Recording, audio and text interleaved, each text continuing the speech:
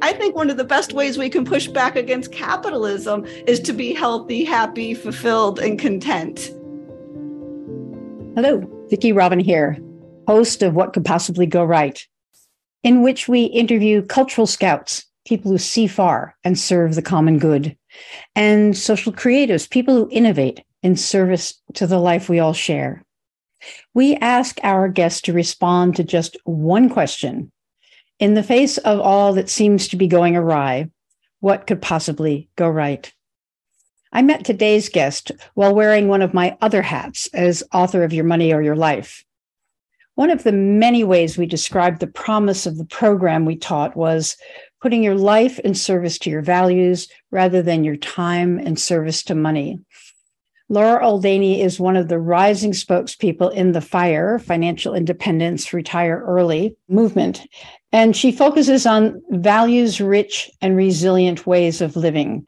More than anybody else, I feel that she reflects my own thinking. She is a green living and money coach and founder of Rich and Resilient Living, where she explores money and lifestyle choices for a regenerative future. She helps reluctant capitalists achieve financial freedom and live their best lives in socially and environmentally conscious ways that equally value people, planet, and profit. She is a sought-after source of knowledge on regenerative investing, and her work has been featured in Forbes, CNBC, and Good Housekeeping. Laura is co-author of the life-changing book, Growing Free, Financially Resilient and Economically Empowered, Building the Life of Your Dreams Without Losing Your Soul or Destroying the Planet. She also contributed to the book, Activate Your Money, Invest to Grow Your Wealth and Build a Better World. And now, here's Laura. Welcome, Laura Oldanie, to What Could Possibly Go Right. Our premise with this podcast is simple. That in the midst of all that is breaking down around us, in the midst of all the complex entanglement of issues of justice, ecological unraveling, mass distraction, and the basic dynamics of capitalism eating the host, our beautiful, bountiful earth, there are possibilities emerging, and our guests help us to see these more clearly so we can act more courageously. You are a special guest to me. I met you through the FIRE, Financial Independence, Retire Early community.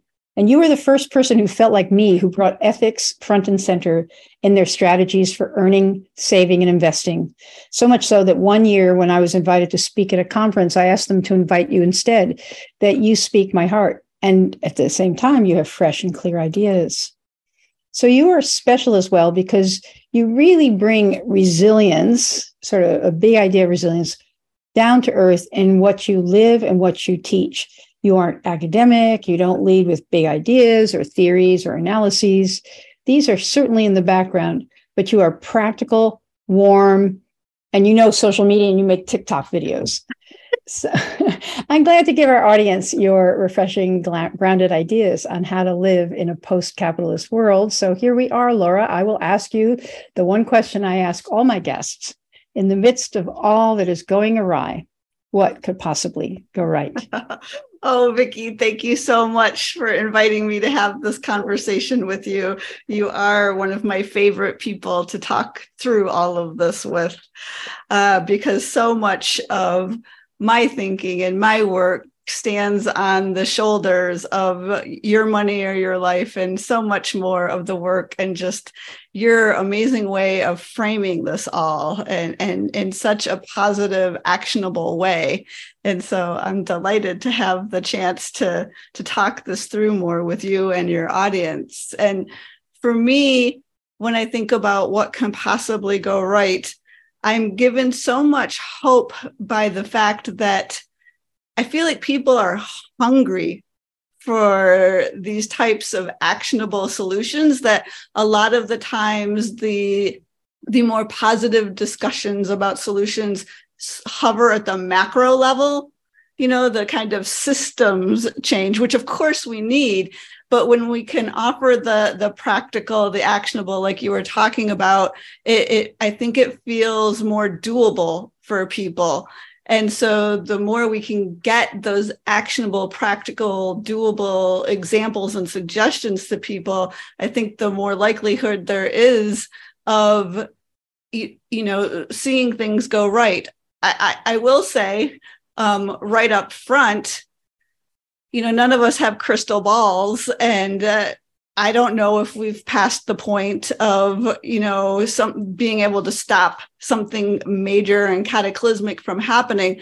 But I do feel like, when you talked about resilience and approaching our personal finances from a financial resilience perspective, that at the very least, we're setting ourselves up when we think things through this way and do these things to be in a better position to navigate it all. I so often hearken back to another interview you did on this show with Nate Hagens, and he talked about his Reality 101 class.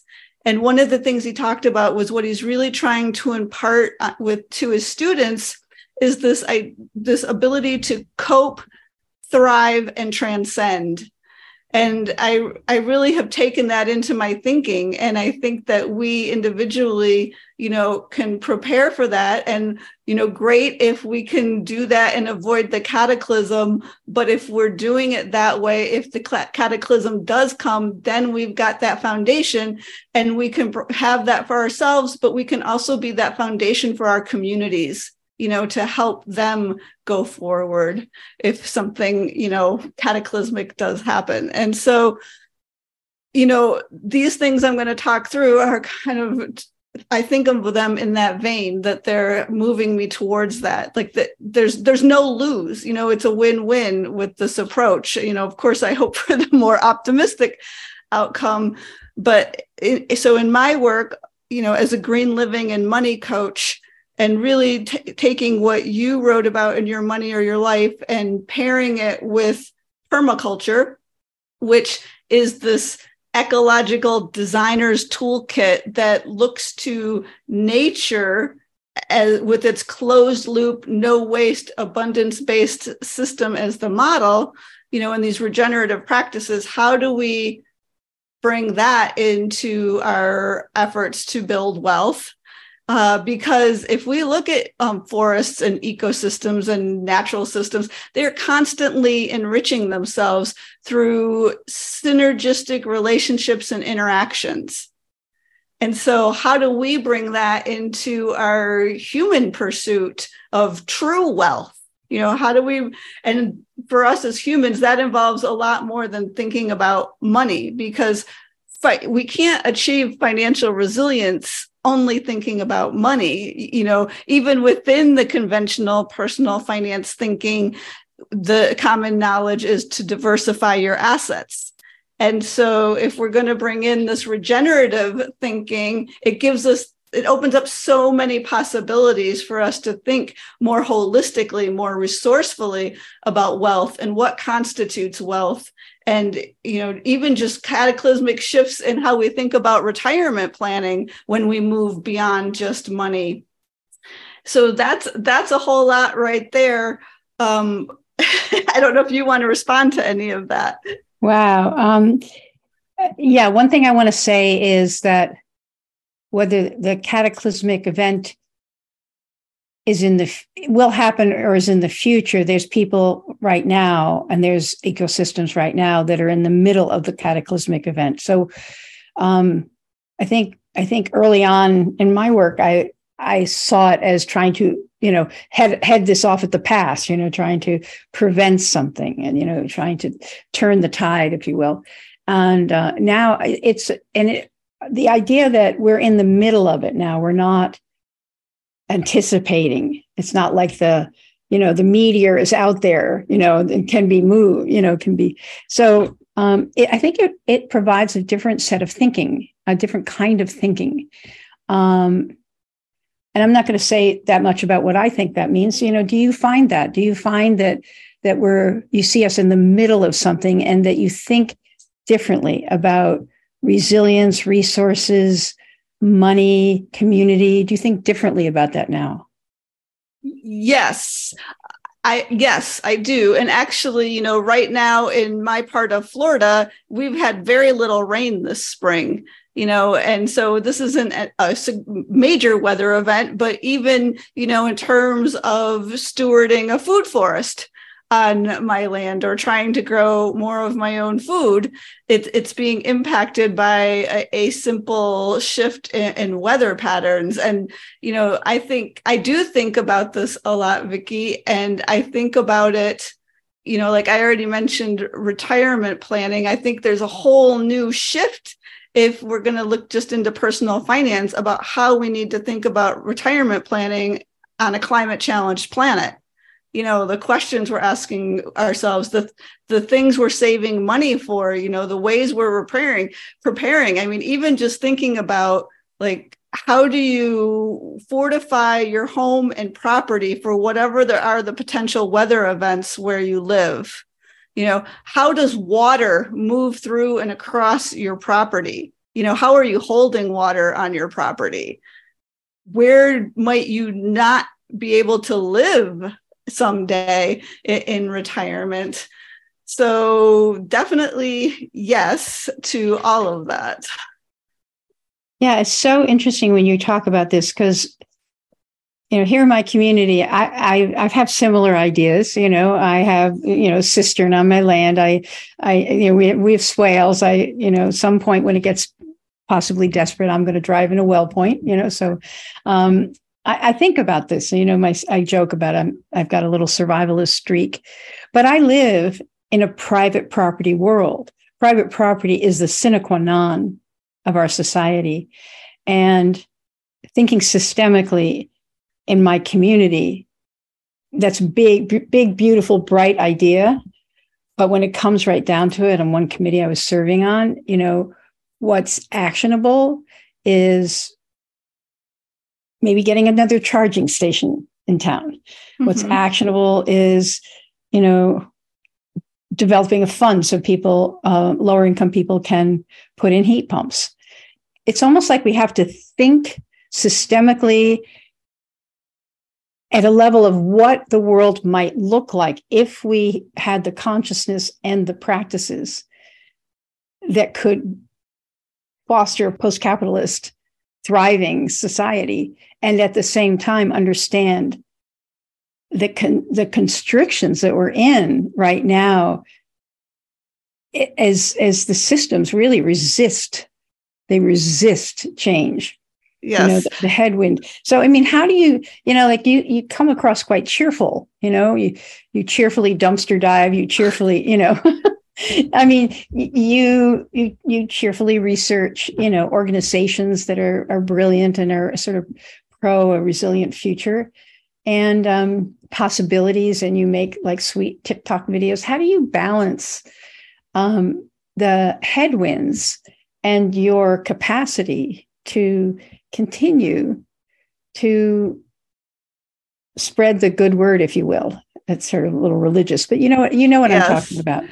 I will say, for me personally, I find that like the dumpster diving and the riding my bike more, because I don't want to be consuming fossil fuels. Like the things I do that feel like they're acts of resistance, but also building, something better. They're the things that add so much joy and meaning and fun to my life.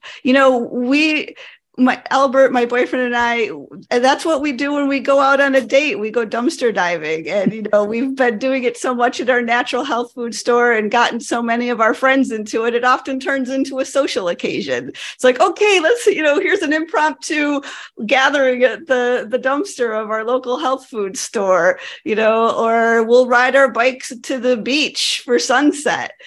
It doesn't feel like it's like pushing, it's not hard. It's the self-actualization in pursuing this. And going back to this idea of like how we think about retirement planning and the joy element, it's so striking to me that we're so focused on sacrificing our health and working so hard to save for money for our healthcare later to afford the diseases and sicknesses and illnesses that we're giving to ourselves during our working years. And so by just enjoying life, I think one of the best ways we can push back against capitalism is to be healthy, happy, fulfilled, and content.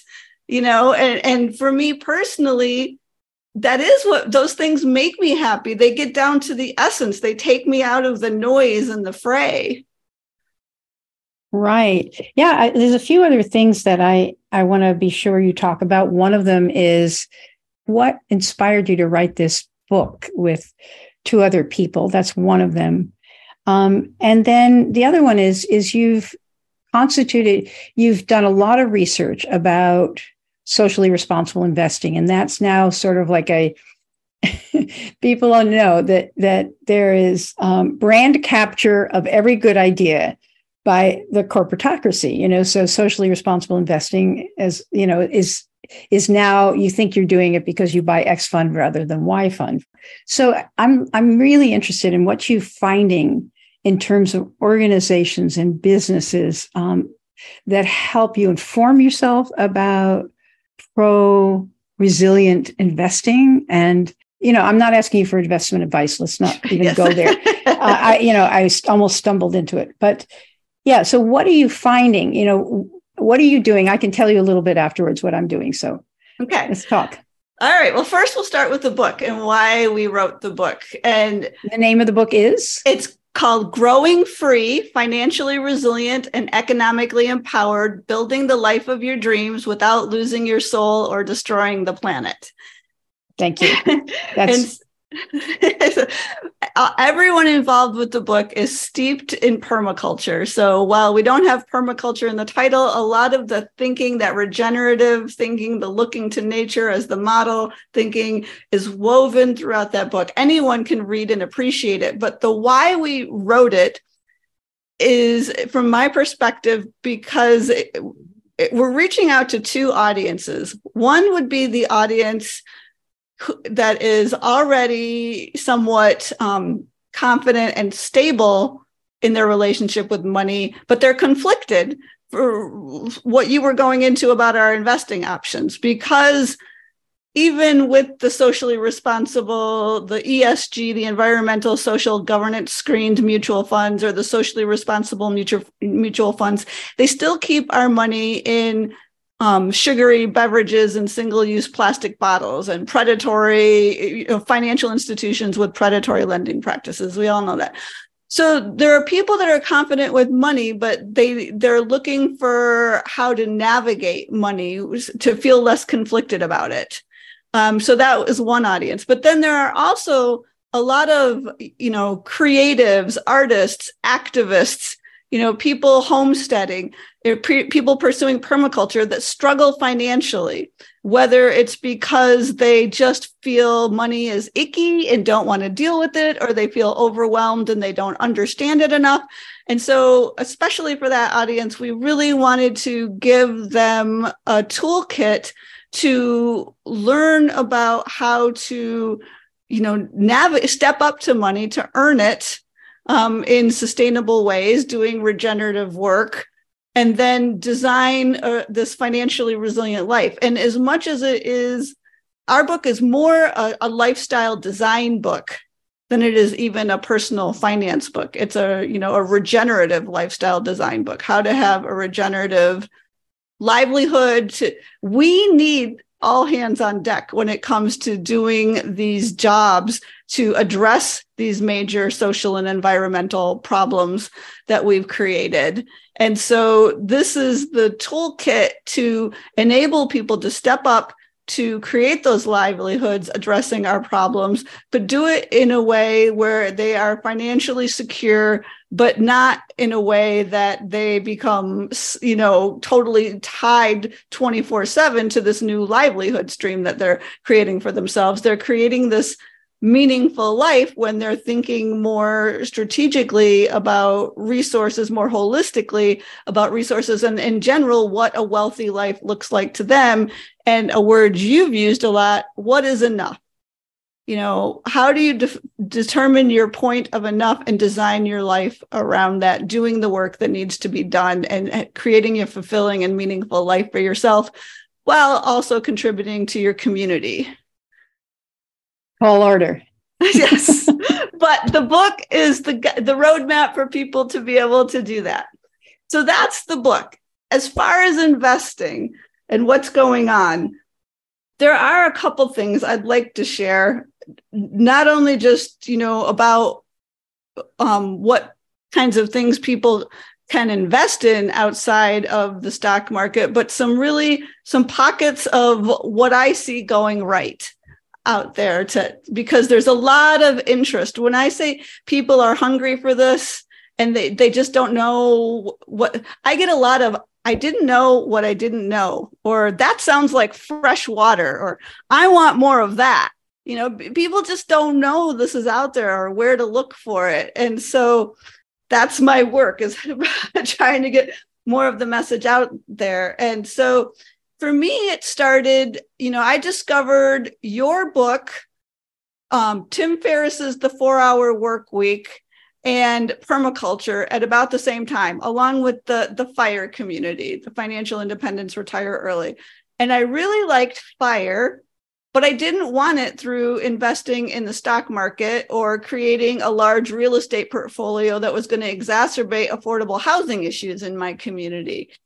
And so, your book is a great roadmap, but especially the earlier versions, for the money, it was really a large part of putting your money in treasuries, which at that point wasn't a viable option, when I discovered the book.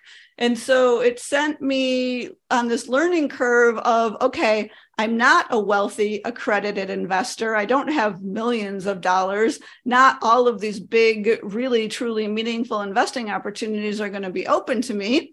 But I started finding little pockets. I learned about slow money, that where people were investing in their local food sheds. And I learned that they were doing that often by opening something called a self-directed IRA. And most people have never heard of self-directed IRAs, but about 4% of Americans, I believe, have them. Most people who do are investing in real estate portfolios with their self-directed IRAs, but there's so much more we can do with them. We can make loans through our self-directed IRAs. We can invest in startup companies with missions that, are, again, aligned with addressing our challenges, and our social and environmental challenges. So many things, I created a self-directed IRA for myself, and I bought an ownership share of our local permaculture farm. When our longest running organic farm in the area was at risk of going under, someone stepped up and, asked a lot of people to make low interest loans to the farm so they could take over the mortgage and save it. And I did that. I started having conversations in my community with people also interested in local investing to see, what's going on, because local investing is very important to me. But beyond that, I started, again, looking at these crowdfunding platforms or websites that are out there, like WeFunder or Seed Invest. And like you said, this isn't financial advice. This is just informational and educational information only.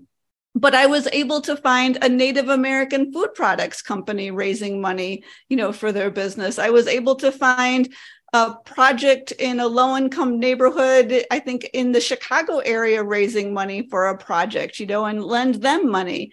I was learning about more and more things. And then I learned about the Next Egg, which is a play off of a nest egg, your retirement nest egg.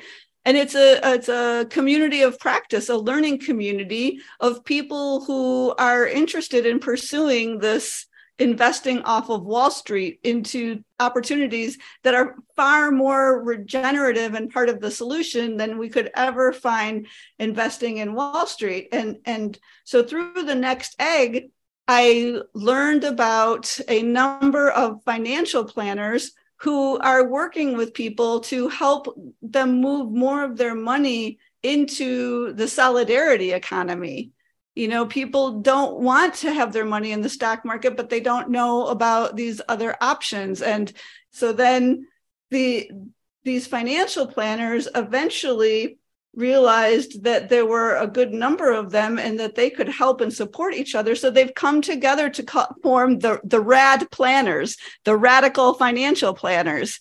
And they have monthly meetings. They've created a Slack channel, and they're recruiting people to their ranks because they cannot keep up with the demand for their services.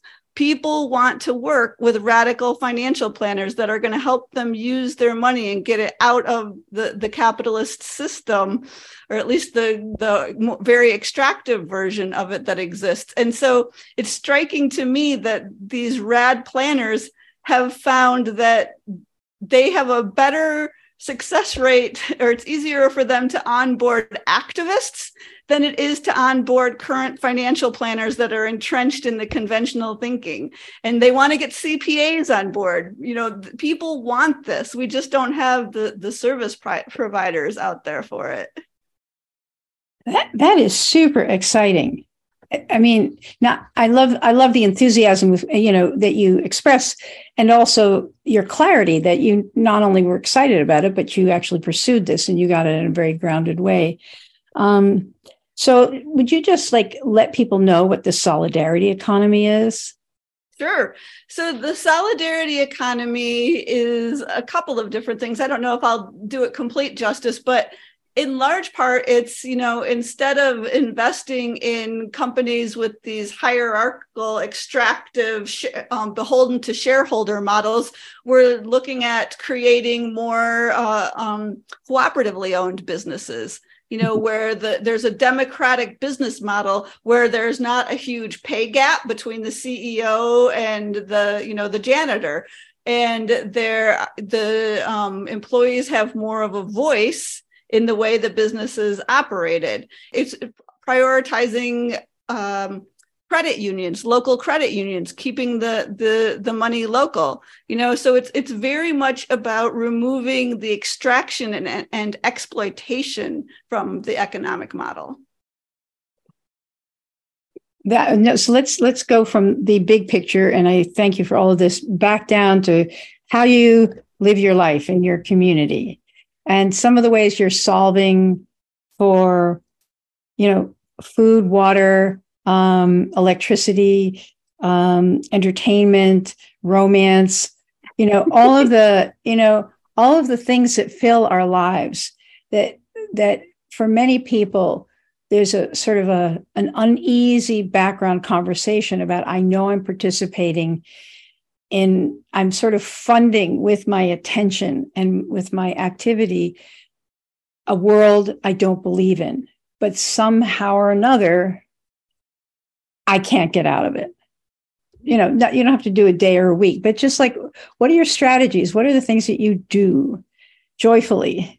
I'll mention a couple of things. One thing for me that I think really has helped me connect with and build community around this, I live in a bubble here in Florida in the St. Petersburg area, but I got involved right away when I moved here with our Sustainable Urban Agriculture Coalition. I tapped into our permaculture community. These are people who are, already somewhat thinking along these lines. Maybe they're not bringing the personal finance aspect into it as strongly, but they're thinking about resilience and transition. And so I tapped into that. I'm very fortunate to live in a community with an active time bank, and there's a good bit of crossover with our SUAC, our Sustainable Urban Agriculture Coalition, and our time bank, and I've made the effort to get to know my neighbors. Another thing I'm doing is, I love the idea of an intentional community, but I already own my own home, and so does my boyfriend.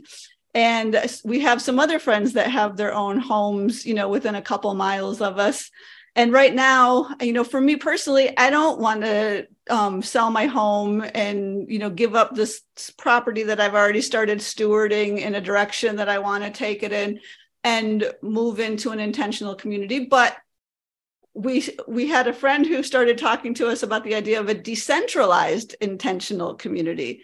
So we are making a point to get together with each other every month. There are 4 couples. 2 of them have children, 2 don't. My boyfriend and I are the oldest, so it's a somewhat of an age range. But we decided when we first started that we'd focus on, food preservation, because we all grow food to some extent. And so it hasn't only been that, but we've gotten together and preserved avocados, pickled avocados. We've gone to the beach together. We're going to go visit another local permaculture property together next weekend. And so we're just trying to, create more connection and community and skills together. And so that's a conversation people can start having with others in their own communities. How do we become more intentional and connected right where we're at? Exactly. Somebody I knew was moving to my village, and he asked me, well, just give me the lay of the land. And I said, it's like co-housing without the meetings. We all live in different houses, but the intentionality can be so detailed that it's restrictive, so it's sort of like a not too hot, not too cold, sort of Goldilocks place where you have your privacy and you also have your connections. So I guess, sort of turning the corner to winding this up, I really would like to open it to you. Like, what have we not talked about? Interesting, unique things that you hold dear that you would like to mention? Sure. Well, it actually takes us back, as I suspected it might, although not exactly the way I thought, to your money or your life. And this idea of true wealth. And it, for me, again, the resilience comes from the true wealth, the multiple forms of capital, or as you talk about them, the ABCs of wealth, the abilities, belonging, and community. And, capitalism stifles our creativity. It stifles so many things in us, and it makes us reach for our wallet to address and solve our problems, to meet our needs.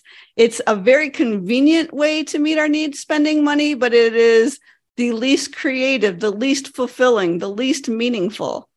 And when we can make space to slow down and think about the ABCs of wealth, the multiple forms of capital that are available to us, the social capital, the living capital, the cultural capital, the material capital, all of these other forms of capital, we make space for stepping out of that extractive, exploitive, capitalist economy more, and for tapping our own creativity, resourcefulness, and joy. And, again, it's, to me, the problem is the solution, sort of. It's like what people think is deprivation, not spending money to meet a need. It really opens up the door to so much self-actualization and fulfillment.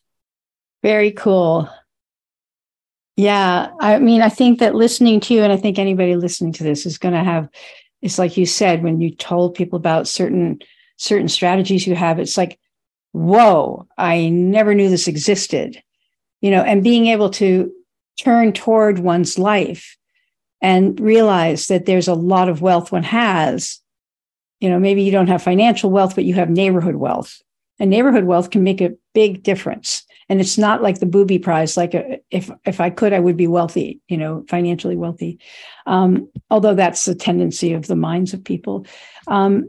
This just opens up so much space to meeting our needs in such a way that future generations have everything they need to meet their needs, which was the original, formula for sustainability, which is now sustained growth. It's like the corporatocracy grabbed the word. So I just am so glad that I could bring your light and your creativity and your absolute unapologetic enjoyment of this different way of life to people who I think very often feel a split, that they have to stay in the world in order to make a difference. And if they were to do a more ecological lifestyle, it would take them off the front lines. I just think there's in the background, there's so much angst in well-meaning, incredibly committed people about how to reconcile their personal way of life with what they know about this earth. And I just think that you've given us a window into what that's like. And I really, really appreciate it. Thank you. Yes. We need more people to redefine rich. Exactly. And you know, we often in these movements, we talk about, personal change as a necessary but not sufficient approach to making the changes that we need. And so I think people also do that split. Like it's not enough to do the personal change. It's, we have to, like, if we can't make everybody think about enoughness rather than more, then what good is it? So I just think these levels of scale and being able to freely think, in a post-capitalist way about meeting personal needs, social needs, political needs, it's really important, Laura. And I hope that this conversation actually inspires a lot of people. So thank you. Thank you. I hope so too. Hey, thanks for listening. Don't forget to subscribe and leave us a 5-star review so that this hopeful message can get out to more people. Check out Post Carbon Institute's Resilience website for show notes and for more guest information. Thanks also to Asher Miller, Amy Burringroot, and Clara Winter of Post Carbon Institute, plus production assistant Michelle Wigg from frugalityandfreedom.com.